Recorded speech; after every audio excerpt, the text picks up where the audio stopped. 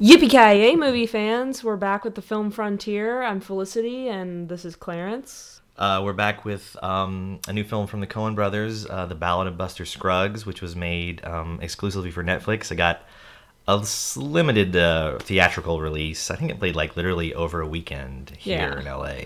At one theater that was far away from us, so unfortunately we did not get to see it in theaters as much as we would have liked to. Right. But just the availability, it didn't make it happen for us. Right. So we did watch it on Netflix in our home. Yes. But that makes it convenient enough for all of our listeners to watch it if they have Netflix accounts. So you can just, pop it right on. Pop it right up and I think even before we talk about it, I can say I would recommend watching it. Even if you may not like it, I think it's an intriguing watch. Yes, definitely worthwhile. And this way we won't spoil anything for you if you haven't seen it. Mm-hmm. This is a film it's an anthology film. It comprises of 6 stories of the Old West, each one a little different. I think all sort of dealing with death in one way or another. And I guess we'll just tackle them one at a time. Mm-hmm. So you want to go ahead and start with the first one? Sure. The first episode is the title episode, The Ballad of Buster Scruggs. The film opens with a old cloth-bound book that's like Tales of the Old West, and it opens to each chapter with a colored plate illustration featuring a moment from each short story. The first one is, again, as I said, The Ballad of Buster Scruggs, starring Tim Blake Nelson. Clancy Brown is in there. David Krumholtz is in there. Willie Watson from the band Old Crow Medicine Show. Right. Which is appropriate because this is a singing cowboy short. Buster is sort of dressed like a Gene Autry, Roy Rogers type, but a very demented Gene Autry or Roy Rogers type singing cowboy. He opens with him singing the Sons of the Pioneers song, which is very appropriate.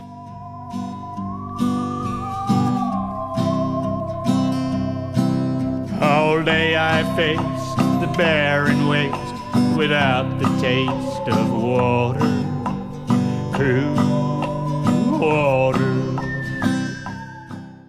But he's also got a murderous streak. He's a very upbeat singing this song. When we first see him, it's a wide shot of Monument Valley. Right.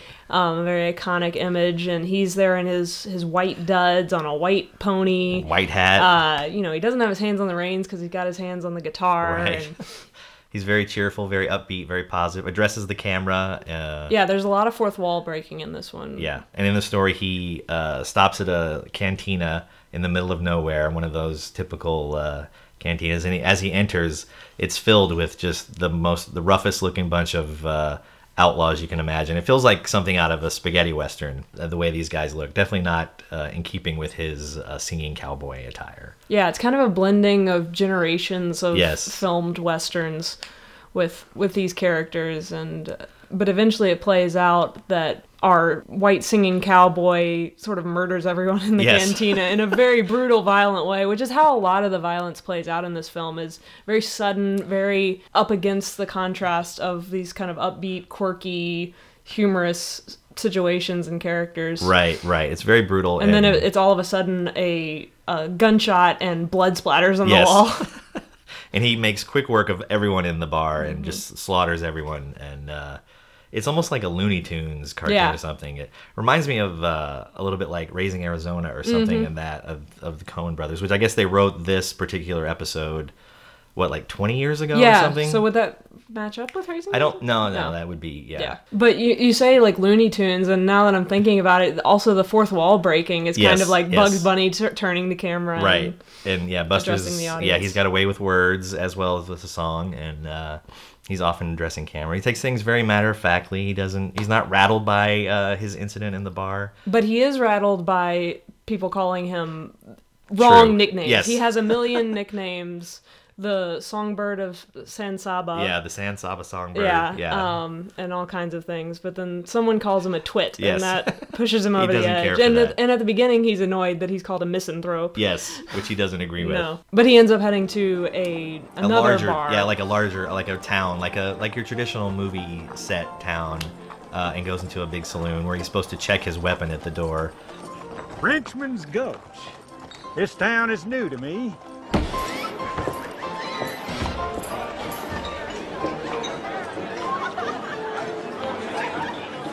Hold on, son. How's policy? Here's a 6-shooter.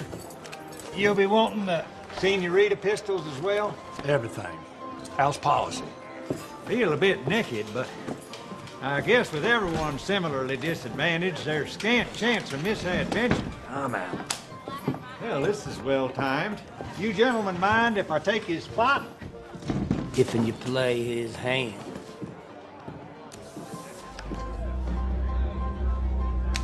I would prefer not to. It is too late. You have regarded the cards.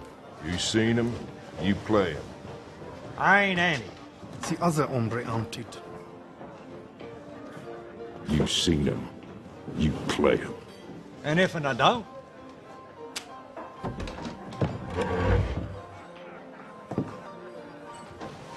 You play them cards, Fancy Dan. Can't no one compel another man to engage in recreation. Certainly not a son of a gun as ill-humored as yourself.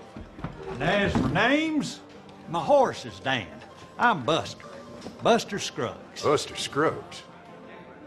The run from Riata Pass. And this pistol.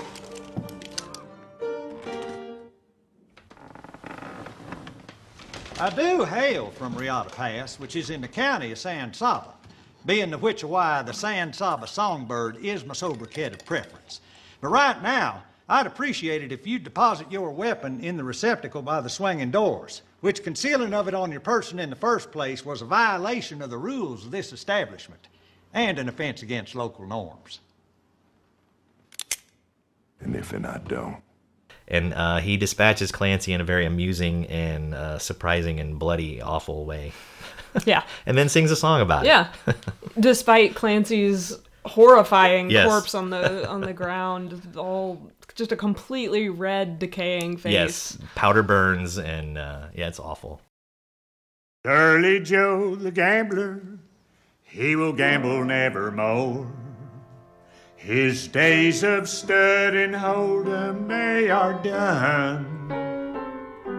And then after killing off, I guess, was it Clancy's brother or friend or something, who was upset that Buster killed him, he's about to leave town when another singing cowboy comes riding in, playing a harmonica.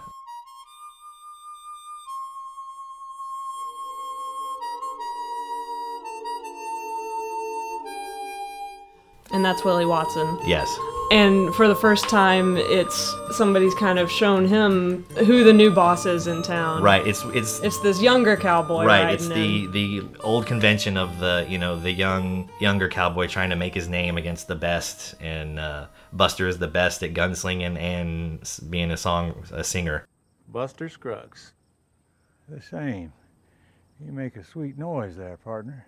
That's high praise coming from the San Saba songbird, herald of demise. I've been hunting you up on account of they say you're the one to beat, singing and slinging guns. Another young fella with something to prove. I gotta set myself up in the undertaking business. Stop doing all the skill work so another man can profit. But then, do I want to wear a black suit? And Buster casually walks up and thinking this is going to be no problem, and next thing you know, he finds a bullet in his forehead. Well, that ain't good. And he's floating up to heaven. Yes, and Singing again. a song. And he's certain he's going to heaven because there are so many songs about it. I should have seen this coming. You can't be top dog forever. Let me tell you, buddy, there's a faster gun coming over yonder when tomorrow comes. Let me tell you, buddy, and it won't be long till you find yourself singing your last cowboy song. Yippee-ki-yay, when the roundup ends. Yippee-ki-yay, and the campfire dims. Yippee-ki-yay, he shouts and he sings when a cowboy trades his spurs for wings. Yeah, what did you think of that episode? I think it was my favorite one. I think Tim Blake Nelson gives such an amazing performance. He's great. It's something memorable and something recognizable, you think, at first, that's then twisted on his head. Yes. And it's memorable both because of his performance, because of his wardrobe, because of how much it is about him that everyone is basing their actions around his character. Right. And I think it was a good decision to make it the number one in this anthology, the opener, because it really introduces you to the world, what the Coens are kind of doing with this by sort of adding another level to their storytelling, of also analyzing kind of what the Western film is and what these Western characters are. Yeah, sort of mashing up the singing cowboy, more innocent era with the violence of the genre, and just putting the violence up front and how brutal it can be, and just sort of mashing those together, I thought, in an interesting way. And it's a funny segment. Yeah, I think. Yeah, because again, the dialogue is great and Tim Blake Nelson delivers it. It's really good. And Tim Blake Nelson spent 6 months learning the pistol tricks as well as how to play guitar. Wow. And it's for a 20-minute short, essentially. But it's for the Coen brothers. So, yeah, you got to do it. Yeah. And he's also one of the few we see in this film that is a previous collaborator with the Coens. That's true. Which I thought was interesting, given the amount of cast there is in this movie, that you actually don't get a lot of their usual players in their ensemble. No John Goodman, Turturro, anybody like that, Steve Buscemi. Yeah. But it is great to see some new faces working with the Coens. Yes. Because also I imagine every actor in town wants to work with them. Yes, I'm sure.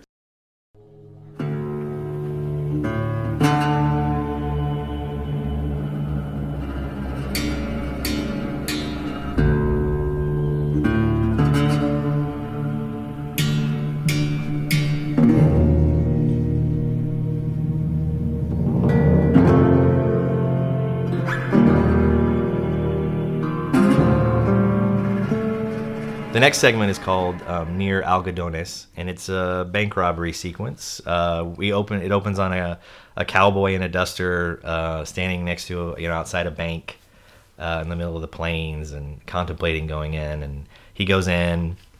There's only one teller in there, played by Stephen Root in a wonderful performance. Ever been robbed? Oh, sure enough, have. 2 times. Attempted, I should say. One fella I shot dead. Bingo! The other I held for the marshal. Both his legs were shredded. Some had to lock him in the vault there. Marshal don't come through but once a month, and he just visited the previous week. Had to billet that scamp for what? 3 weeks applying a poultice of wet leaves and urine. He's in Yuma now. Busting rocks, still a little gippy from what they say. Fella by the name of Shively, unless I misremember, said his pappy was. The one thing leads to another, and he finds he's hit a bank that is more than he can handle. Yeah. They're equipped. They're kind of these, this a rough bank that knows how to handle any intruders, and they've got a whole setup of guns along the counter. Shotguns below to knock out any troublemakers. And Stephen Root comes out with this armor made out of pans. Pots and pans, so he can ward off any bullets, any return fire from Franco's bank robber. What did you think of this one? I liked every segment, I should say, kind of off the bat. I felt like this one was a little bit grittier than the first one, a little bit more tethered to earth, even though you have this eccentric character in Stephen Root. What did you think of Franco's performance? He was okay. Not really someone I would think of in a Western or for a Western. His wardrobe looked great, I thought. Yeah.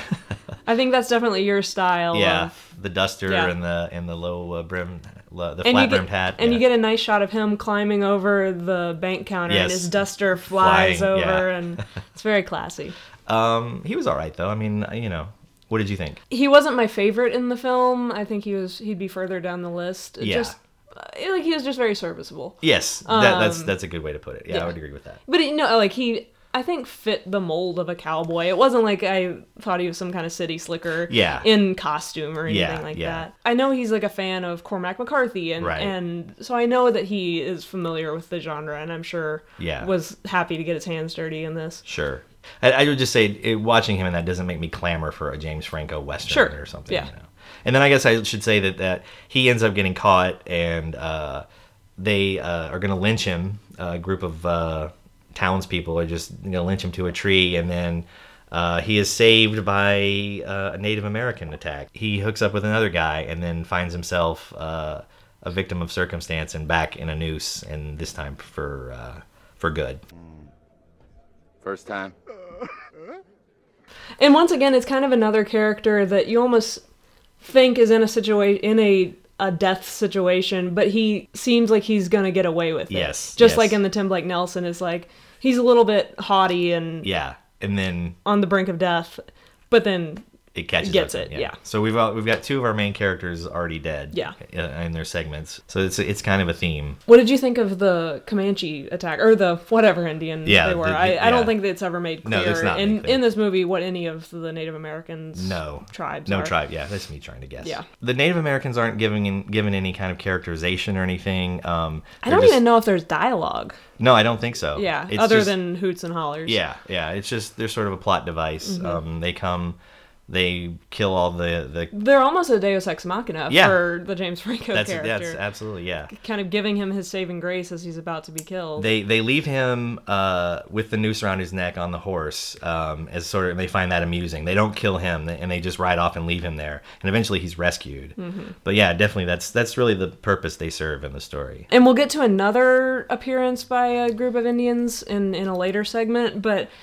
I do think it's interesting that there's not really a personification of any Indians, nor are they ever presented in a less than negative light. I mean, in this one you have them have a sense of humor. Yes. But they're still attacking. Yes. They're still killing a lot of people. Right. And it's the same with the later segment that we'll get to. Yeah. But I would contend that killing the white settlers is what they ought to be doing. So. But they're still not getting a story. No, they're not.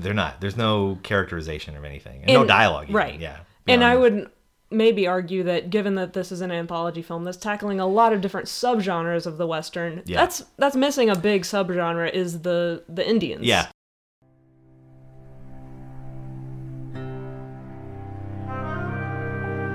And then the third sequence is called Meal Ticket. It stars Liam Neeson and... Harry Melling? Yes. Who you might have seen from the Harry Potter films. He plays Dudley Dursley, who is... That means nothing to me. You young kids out there will know exactly who I'm talking about. So Liam Neeson plays a impresario, is a traveling show performing around the West. He has his only act is, who Harry Melling plays, is an armless, legless man who recites Lincoln's Gettysburg Address and Shelley and Shakespeare. They're traveling sort of the Northwest in the snow and the mountains. These little mountain towns where the townspeople have to, bring their own crates to sit on. Yeah, it's all outdoor performances, and they go from town to town to increasingly dwindling numbers in the audience. As the weather gets worse, it becomes blustery, it becomes very rainy, and they are meanwhile just living in the woods, night by night, as Liam Neeson's character is sort of tending to Harry Melling's character, because of course he can't manage by himself very well. And they're living off whatever tips they can collect from the crowd after each performance. And as the numbers are dwindling, Liam is not sure what to do. And then he runs across another performance in town that has drawn a huge crowd, and it's a chicken that can do math. And he decides to purchase the chicken, and now he's got the chicken and Harry Melling, and he has a decision to make from there. This one, it's not a lot of dialogue. Right. It's, I would say, mainly just the speeches that Harry Melling gives. Otherwise, I would almost call him perhaps a mute without his ready-to-go speeches. And even Liam Neeson does not have a lot of dialogue. He's mostly just saying, Ta, thanks for the tip. He visits a whorehouse at one point and, talks to the whore and I think gets drunk and sings to himself at the campfire. But the two of them never speak to each other. Mm-hmm. And Melling's character never speaks unless he's performing. And I don't know whether that's the nature of his abilities, right. Whether he can't speak or think on his own or whatever, or if he just hates Liam Neeson's character so much and they have no relationship outside of the production, or what that is. But he also doesn't speak, Harry Melling doesn't speak in the whorehouse scene. Exactly, yeah. But again, I don't know that he would. Just maybe he's very shy. Who knows? But it's interesting. Like when he's performing, he's quite the good. most eloquent, yes, performer. But when they're at the campfire after the show, he almost seems like unaware of what's going on, or he's a little bit babyish. Yeah. Both because he's not speaking, he kind of grunts for more food. Yeah. And also babyish because he can't go to the bathroom by himself. He can't feed himself. Yeah, can't do anything. Any really. of that, yeah. But you do see his jealousy and sort of anger come out when in like one look that he gives to the chicken at the end. He's like, "Oh boy, I'm in trouble." Yeah. He can sense the chicken is competition for him. Just in that he's less trouble. Yeah. This episode, I believe you said the Coens mentioned McCabe and Mrs. Miller as... Or actually, it was the production designer, Jess okay. Goncourt, I'm not sure the pronunciation. He described it like McCabe and Mrs. Miller because it's, quote, moist, damp, wet, high altitude, snowy, dark, unquote. Yeah. And I think you definitely feel that. And I mentioned that to you, and you also said that Liam Neeson's look is very like McCabe. Yeah, it's a bit like Warren Beatty's wardrobe in that film. He's got the buffalo coat and the derby hat, and it definitely evokes that film. Yeah. It was great to see that kind of vibe in that setting because it's just another look at the Western because the American West is so vast. You get so many different climes. Yes. And we've seen Monument Valley. We've seen like a New Mexico desert town. But here you get the Northwest. Mm-hmm. Yeah, I believe Near Algodones was filmed in New Mexico, and you get the sort of the plains look at that. And Buster Scruggs, beside the opening shot in Monument Valley, I think is maybe New Mexico as well. And then, of course, in the later episodes, we go to even different locations. Yeah, and I think that's part of what I like personally about the Coens' work, overall, is their use of location. They've, of course, famously used Minnesota, Mississippi, Arizona, so on and so forth. Yeah. And that really comes out in their work because I'm someone that hates seeing the same old New York settings over and over again, or just a generic, apartment or, whatever. And in their Westerns, they've done True Grit, they've done No Country for Old Men, and they've done this. Their Westerns also, I think, really evoke the area they're going to. It's not a generic Western town. Right. It doesn't feel like a stage set, even if it is. Yeah. I think they really get down to the production design, are willing to go on location and show Texas or show New Mexico. And even like something in Miller's Crossing, they evoke like a Depression era or Prohibition era city really well, and they capture that in a way that's different than most other films, I think. Yeah. And I just going back a little bit to how this segment, the Meal Ticket. Thank you. How Meal Ticket was more dialogue free. That is also not something I think of typically as the Coens. Perhaps I'm wrong, but I tend to think of them as great with language, great with long speeches. Sure. Really using language to develop their characters. And here you see kind of a different side of that. Yeah. Neeson's is really almost wordless in this sequence. Yeah. And maybe even a purposeful turn on that. Maybe they didn't want to use language, but it's exemplified in these speeches, which they did not write. True. That's true. That's true. You get it, but it's just not from them. Yeah.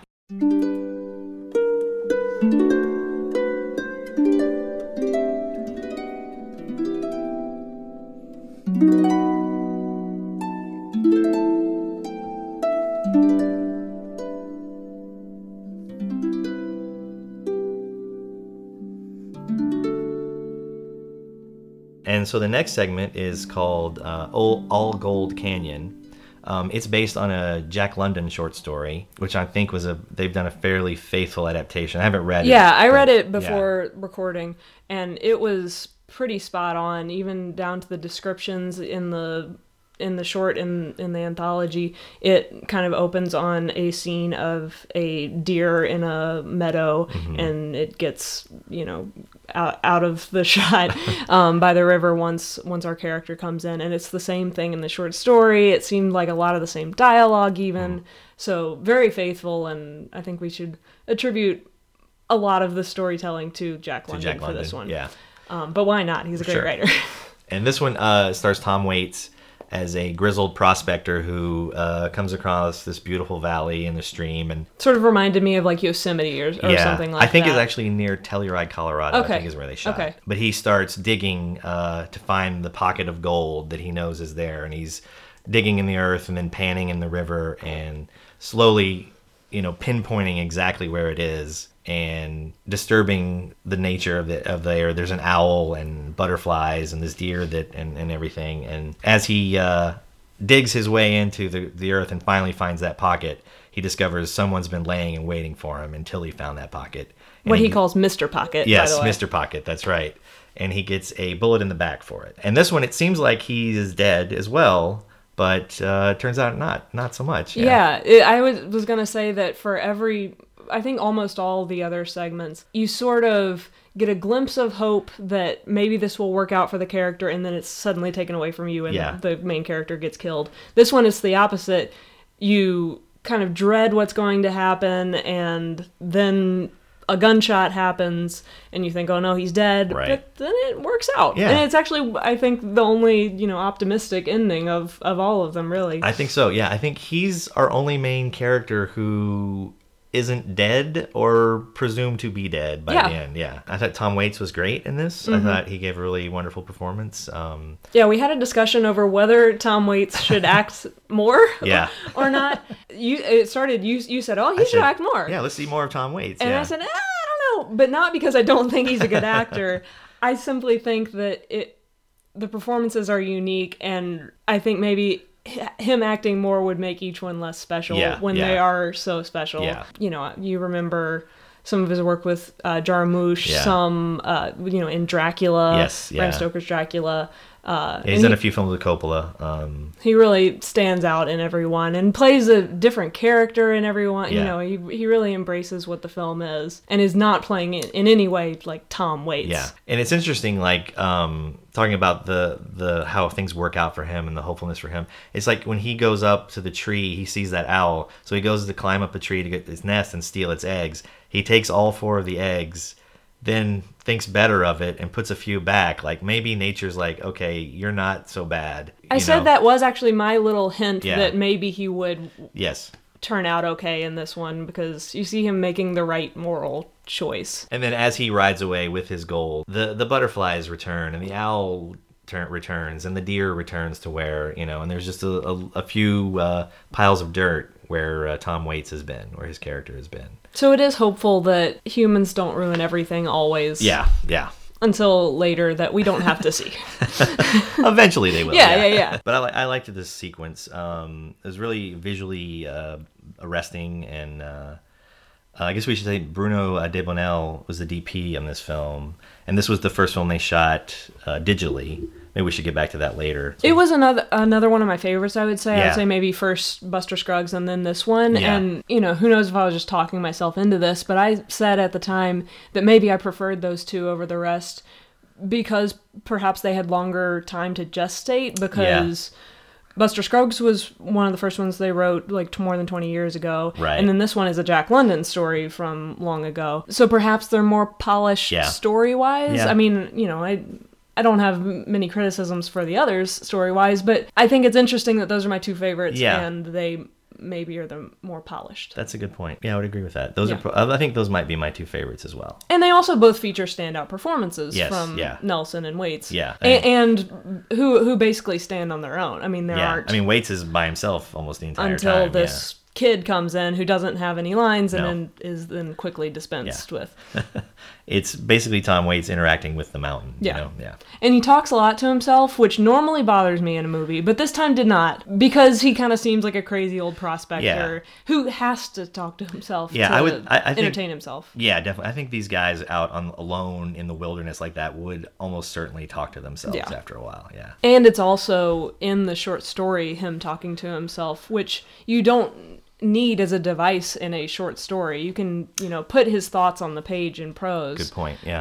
And I would assume that Jack London knew what he was talking about, having lived that very wild life. I also wanted to mention in this segment the music of Carter Burwell, a frequent collaborator with the Coens. This one really stood out in this segment to me. It was one of my favorites. Especially there's a moment when the prospector finally finds the source of the gold, and it's such a triumphant moment. Hello, Mr. Pocket. Hello, Mr. Pocket.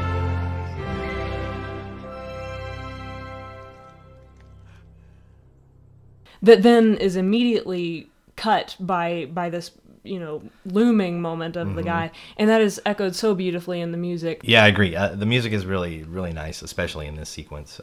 And I read that because Carter is such a frequent collaborator, he's allowed access to the script very early on in the process before shooting, so that even the Coens can edit to his music if they choose to. Interesting. And that you don't often get that with composers and directors. Right. Often they come later in the process during post-production. Right. I think it shows the work that went into this, and perhaps the time allowed to him. Yeah, the extra time that would make the difference, yeah. It sounds a little bit like how Sergio Leone and Ennio Morricone had worked in the past, yeah.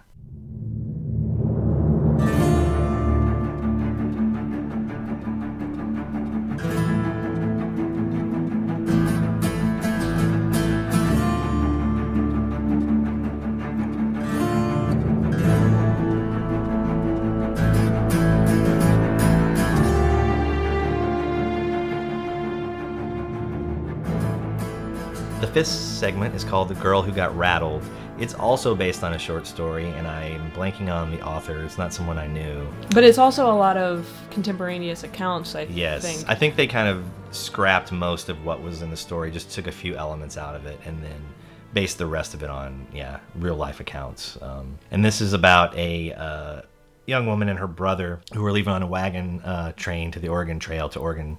Played by Zoe Kazan and Jefferson Mays. Yes, and she has a prospect of marriage in Oregon with a business associate of her brother, who she has not met. Basically, if the associate approves of her, they'll get married. They also have a little dog named President Hayes. President Pierce. President Pierce, I'm sorry. Who is a little scamp and barks a lot. And anyways, they're on the wagon train, and the brother has one of those movie coughs that always spell doom, and he dies right away. Immediately. I think he coughs, and then 2 seconds later, he's dead. Zoe Kazan's character finds herself with their hired boy who's helping them, demanding an exorbitant sum of money, which she goes to the wagon masters of the wagon train and explains the situation, and they think that the kid's up to something, that there's no way that her brother would have promised this, but she's not so sure because her brother apparently was pretty poor at business and kind of a shiftless character. It seems that his money was buried with him, and they can't go back and find it. Yes. It's too far, and there's no marker. Right. And then also her dog, actually her brother's dog, has been barking and annoying everyone on the wagon train, and they've gotten many complaints. Or she's gotten many complaints because they think they assume it's hers. This little, petite dog must be the woman's, even though she doesn't seem to particularly care for it. So that she goes to the wagon master with this problem, and they decide to shoot the dog. So he takes it off, tries to shoot it, but it gets away. And so they continue on, and there's a lot of talk about how to handle the situation with Matt, their hired boy. And the wagon master, the younger one of the two, proposes marriage to Kazan's character, and will take on the debt and handle that. And she agrees to it. So as the train goes on, from time to time, we can hear the dog, and we get to a scene where Mr. Arthur, the older of the two wagon masters, is looking for Zoe Kazan's character, and Matt, the hired boy, tells her where she is, and she's off in the distance. He rides off to find her. Turns out the dog is alive, and she's with the dog, who's having a fit, barking at a bunch of prairie dogs in a prairie dog town, popping their heads out of the holes. And she's just there watching, laughing her head off. She's delighted. Not aware of anything that could be wrong. No. And then on the horizon, Mr. Arthur sees a Native American on horseback watching them. He tries to, he does the peace sign to him, but it is not returned, so he knows they're in trouble. And she does not quite understand the gravity of their situation until a dozen or so more ride up on the ridgeline. They hunker down for a front-on attack. So Mr. Arthur warns her if he happens to get killed, he gives her a pistol with 2 bullets in it to finish herself, because he doesn't want her to be captured by the Indians. And the attack starts, and the Indians run into the prairie dog town, and their horses start breaking their legs and tripping and falling in the prairie dog holes. And Mr. Arthur fights them off as best he can. And he ends up finishing them off, or getting them to turn away by killing their leader. and he goes back to find Zoe Kazan had shot herself prematurely. Because it appeared that he had gotten attacked. Yeah. He did get attacked, but it appeared that he had died. It looked like he might be done for, and she followed his instructions. Yeah. And then it ends with him going off to have to break the news to the younger man, Billy Knapp, that maybe he's not engaged after all. I thought this one was interesting.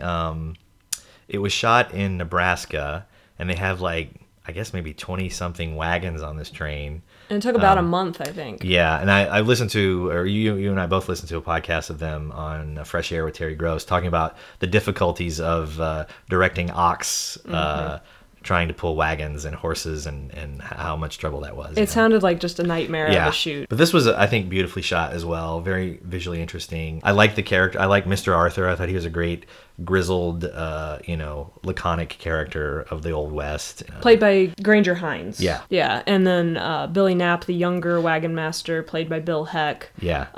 Who was not really a face I had seen before. I wasn't familiar with him. I think we realized that we probably had seen him in the show The Alienist, but it's a character that's not really seen a lot. But he was great, and you believe the romance, I think, between him and Zoe Kazan's character. Definitely, yeah. And I think it's the only romance in the movie. But he gives a nice performance, I thought, and sort of a easygoing Western type. I believed him as a wagon master. And again, this sequence also has a Native American attack. And this one, I think, is totally antagonistic. I mean, yes. They ignore the peace sign.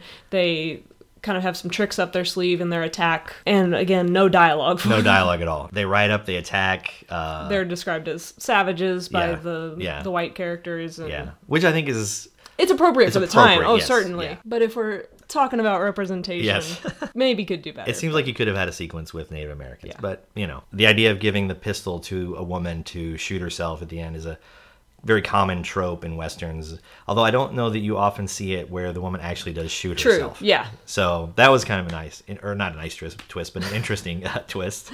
You also get the threat of a dog's death, which I feel That's like true. normally does not go over well. That's true. And they don't pay it off, right. which I feel like would have really angered people. Yes. And they are very casual about putting the dog Oh, for down. sure. The only thing I can think of a similar type thing that's as brutal as that is in Elzana's raid. There is an attack by an Apache raiding party, and a trooper, knowing he can't save this woman, just rides up and shoots her in the head himself, and it's a pretty brutal scene.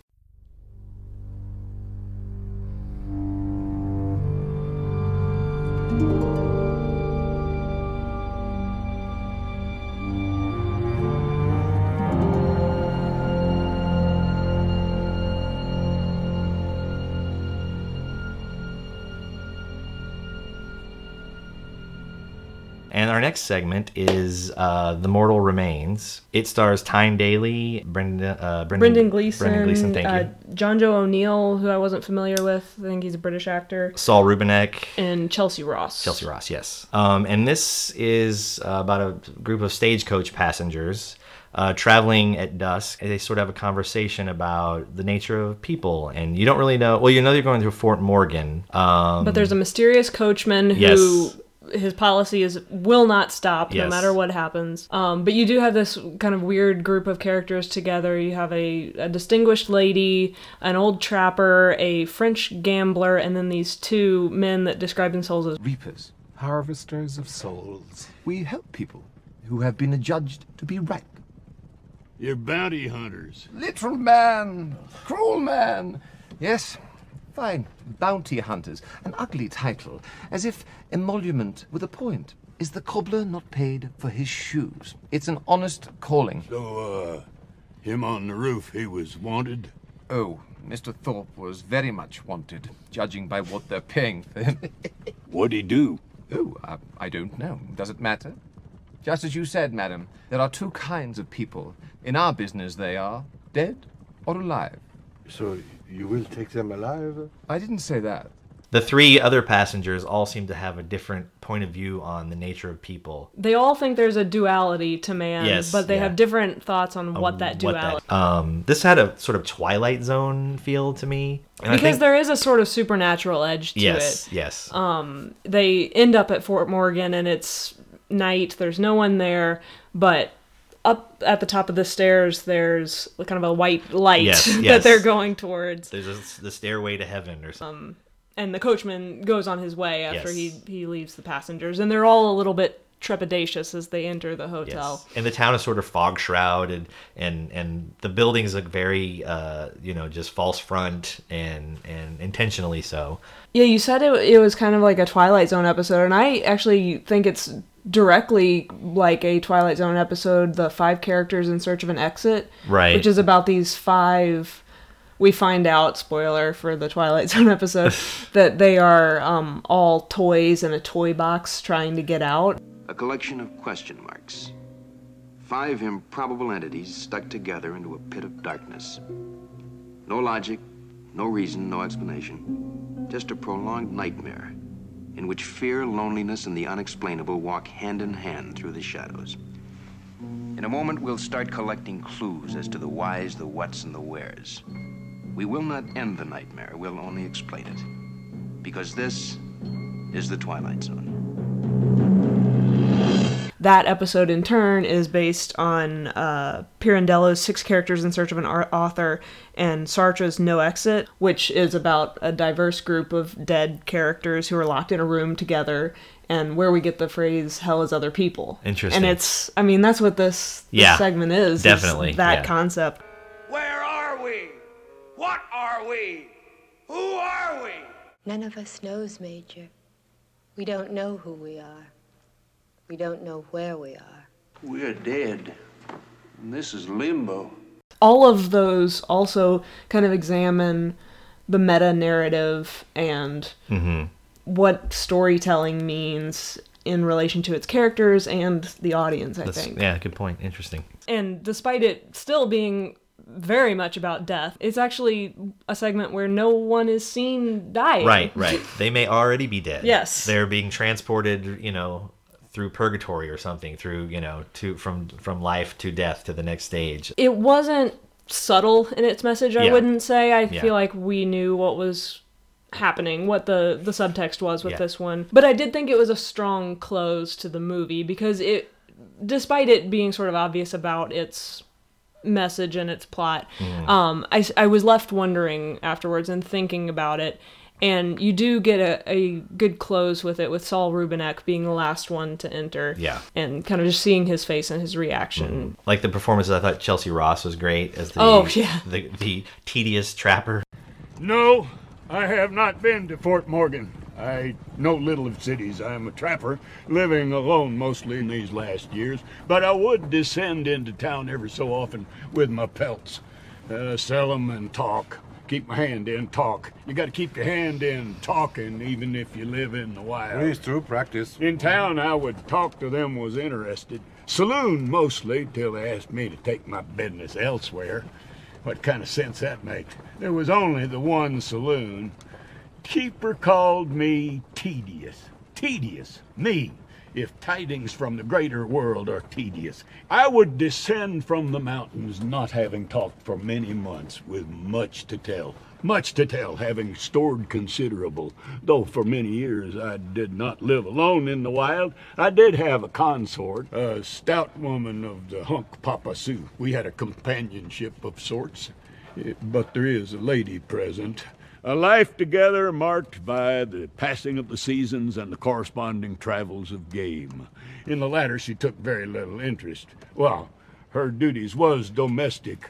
I would track and trap, and she would tarry hearthside. We did not talk. She had no English, and I am not schooled in the gibberings of the nations. Well, I say we did not talk, but sometimes we would, often at length, each in our own tongue without benefit of understanding the other. But the sound of a human voice is a comfort when you're cabined up in the woods, and all'd otherwise be but the murmur of wind and the plop of snow from an overloaded branch. Well, I said not understanding each other, but 'twarn't entirely so. I could often read by means of the tenor of her speech or certain facial expressions the emotional import of what she was saying, and she was often vexed with me. I seldom knew why. And then she moved on.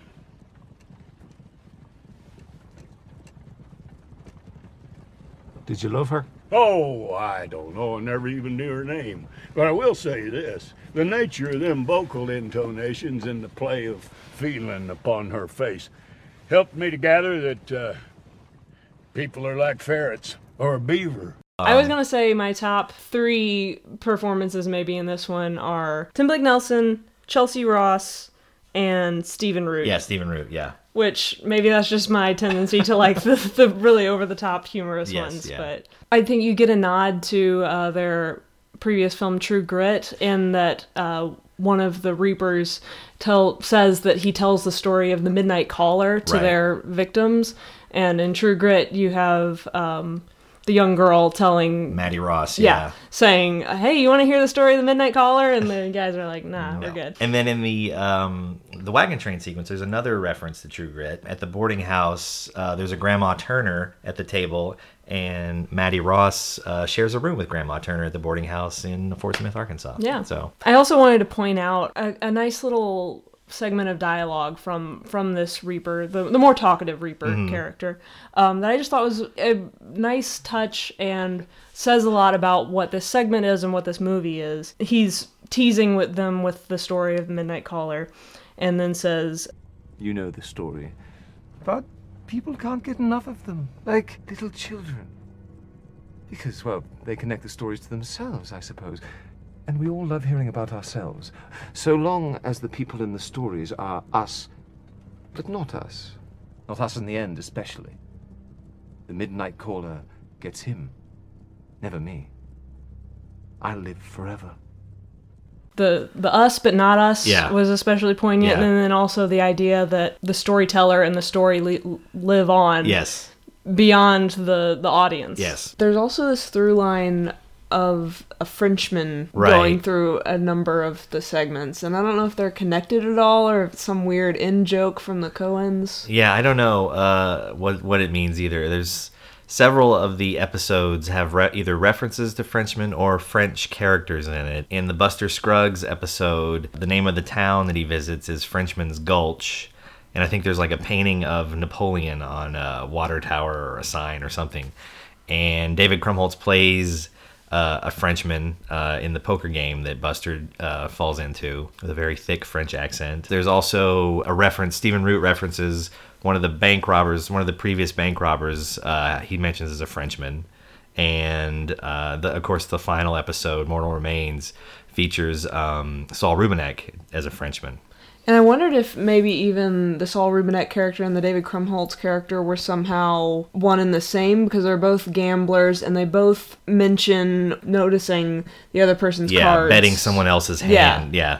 But regardless, I thought it was amusing that in the Mortal Remains, it sort of ends up being like a setup to a joke, like a Frenchman, an Englishman, an Irishman, a woman, and a trapper all get into a stagecoach. Right. They originally said this was going to be an anthology television series, and then like shortly before its release, they're like, "No, we were just kidding. It's a movie." So I'm not sure what the story was with that. If they never intended it to be a series, or just found that the stories didn't merit that much time, or something. I'm not sure. What would you think if it were a series?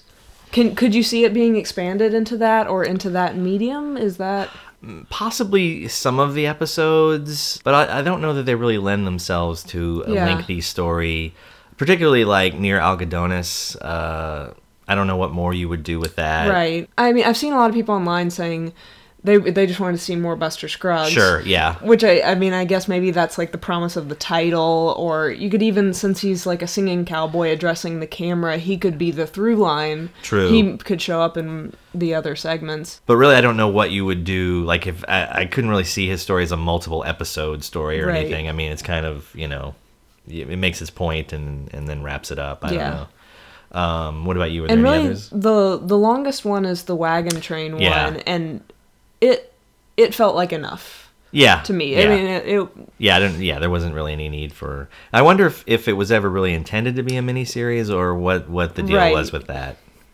Because whenever they dropped the trailer, it was just like, surprise, it's a movie now. Yeah. So, I don't know. Maybe it's just misdirection from the Coens. Yeah, maybe. I don't know. And again, shot digitally, a first for them. It was partly convenience, partly a matter of, we knew we wanted to do a lot of early morning, late the afternoon, evening kind of, magic hour shooting, and you get a little more in terms of the stop. You get a little more latitude in terms of how much light you need shooting digitally as opposed to film. It was an experiment, really. We hadn't done it before, and it's becoming overwhelmingly the norm. And this seemed like a reasonable movie to give it a try. There were 800 visual effects shots in this movie, and when you're doing a lot of visual effects shots for whatever reason, it's easier if the raw material, so to speak, has been shot digitally as opposed to on film. It's not necessary, but it's more convenient. I think that at the end of the day, we're very happy with the way the movie looks. The sort of getting there isn't as much fun, but the end result is in certain ways more convenient, and it's certainly just as good. If you're shooting on film, there's something that happens between when you're actually recording the information on the set and when you see it for the first time. It goes to a lab. It's emulsion, light exposing an emulsion that gets developed, goes to a lab, gets printed, comes back usually the next day or a couple of days later. When you finally see it, it reveals something. What it reveals is interesting, and it's sort of unfolding. None of that happens digitally. You look at a monitor and you see pretty much exactly what you're going to get. In fact, watching dailies almost becomes superfluous. So watching dailies in the old days, if you're shooting on film, used to be a sort of communal thing where at the end of the day or sometimes during lunch, everyone would get together. You would go into a theater and you would watch the results of the previous day's work with the whole crew or much of the crew. Shooting digitally, you almost stop watching dailies entirely. I mean, we almost stopped watching them. We've seen them on the monitor as they were being shot.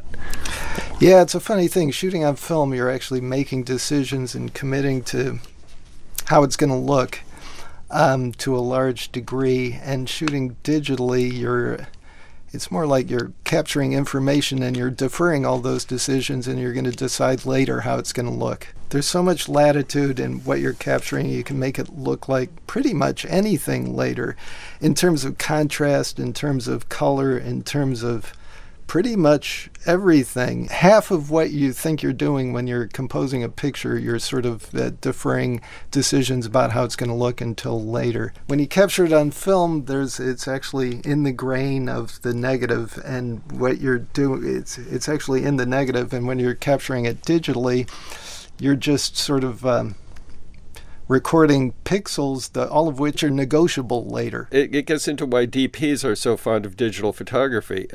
Most of them will say, if you ask them the difference, they'll say they can sleep at night.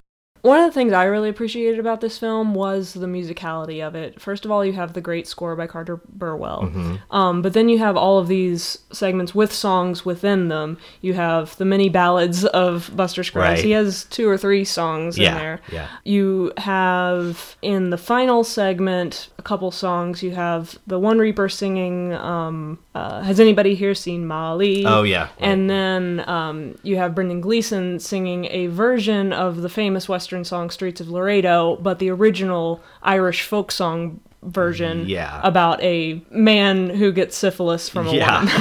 As I was a-walking down by the loch, as I was a-walking one morning of late, who should I spy but my own dear comrade, wrapped up in flannel, so hard is his fate.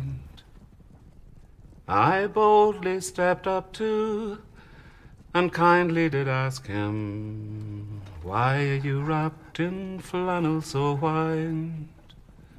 My body is injured and sadly disordered, all by a young woman, my own heart's delight. Oh, had she but told me when she disordered me, had she but told me of it at the time, I might have got salts or pills of white mercury. But now I'm cut down in the height of my prime. And the movie opens, the opening credits have the Ballad of the Streets of Laredo Yes, playing over. also known as the Cowboy's Lament. Yeah.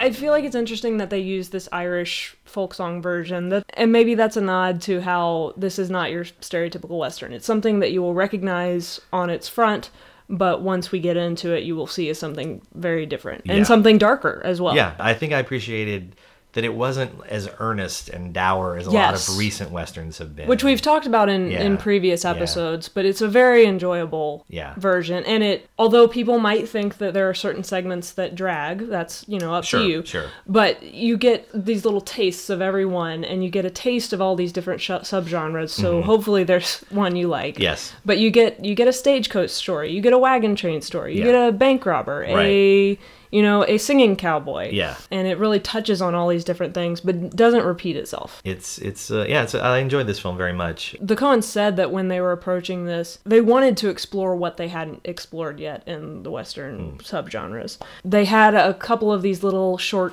film ideas, but didn't really know what to do with them. Right. And then to complete that, we're like, well, where else can we go? What else can we touch on? Can we talk about the actual premise of the book and how it operates within the film? Sure. I guess what did you think about that as the binding element between each segment? I like that. I thought it was a nice way to transition from each story, and the little color illustrations are really well done and seem like an N.C. Wyeth type painting or something. It's very stylish. Yeah. You get the sense that it's something bigger, that there actually is a book with written stories for each one of these. Yes. And that someone has been compiling these over a long period of time. Right. There's also a great use of language in the screenplay itself. Which is available for your consideration for the awards. Right. And so we were able to read it. And it's a fascinating read for screenwriters just because of their language. They appear to have a good knowledge of 19th century literature and how these characters might speak. It sounds very natural, but their action lines outside of the dialogue are very evocative, and they're able to do a lot. And to demonstrate that, I just wanted to read a page from the Near Algodones segment, which is the James Franco of Stephen Root. Right. This is at the beginning, and it's literally a page of action without dialogue, which is rare, I would say, in screenplays, and often advised by screenwriting professionals as something for young screenwriters starting out not to do. Yeah. But it's, a series of maybe 15 lines, just prose, and I'd like to read it now. So we're exterior bank, day. The door creaking open at the cut with a rusty hinged whine. The cowboy peeks out the front door, sack in one hand, gun in the other. His point of view shows the great empty plain. His horse placidly crops the grass. Wind moans. The bucket creaks over the well. The cowboy hesitates, tenses, and pushes off, heading for his horse. Boom! A shotgun blast kicks up dirt at his feet, and the cowboy drops his money sack and tucks and rolls to take cover behind the well housing. His horse snickers nervously and trots a few paces further out onto the prairie. It tentatively stops, a good 30 yards away, over exposed ground. The cowboy hisses at it and waves a hand inward. The horse looks at him speculatively. Its ears flick. The cowboy looks toward the wind-blown adobe structure. No sign of life. Very present, the creak of the bucket over the well. The cowboy looks at the sack of money abandoned in no man's land. The wind stirs in the mouth of the sack. Bills flutter and rise like bees leaving a hive, and then twist away in the breeze. The adobe structure, still. The cowboy tensed. The bank's front door bursts open and the old teller boils out, cackling maniacally, waving his shotgun. There is now something strange about his get-up, which seems to be clanking as he runs. The hunched cowboy fires at him over the well wall. Clang!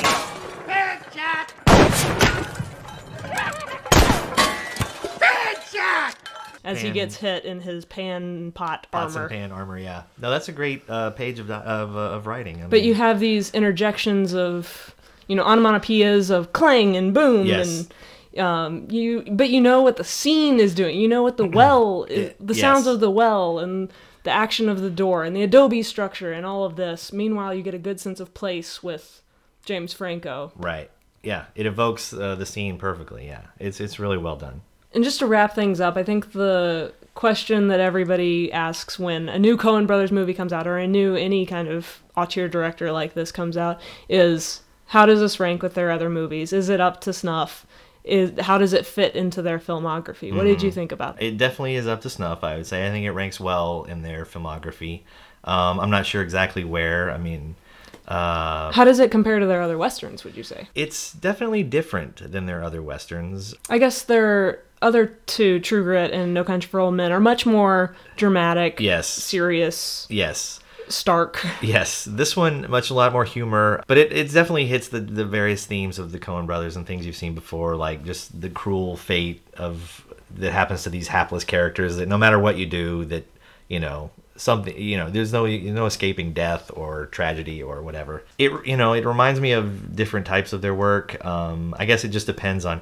I think so many people have so many different ideas of what is a good Coen Brother movie and what's not, and so it just depends on your mileage may vary on what. That's a good point. Yeah. Like you're saying, you do get a lot of things that they've addressed in other films. Yeah. Like you get, like you're saying, I think they tackle themes that we've seen them tackle in other works, like turning the idea of movie making itself on its head, like in maybe Hail Caesar or Barton Fink. And like any genre film they've done, they always tweak it a little bit or twist it, and I think they enjoy playing in genre films. Like it gives them sort of set of rules they can break or turn, And they're clearly lovers of film and Yes. know it very well and can explore it with ease. Yes. I think this one also evokes a sense, like a literary sense to it, like, Oh Brother, Where Art Thou with the Odyssey. They're making kind of an old epic story, an old fable or something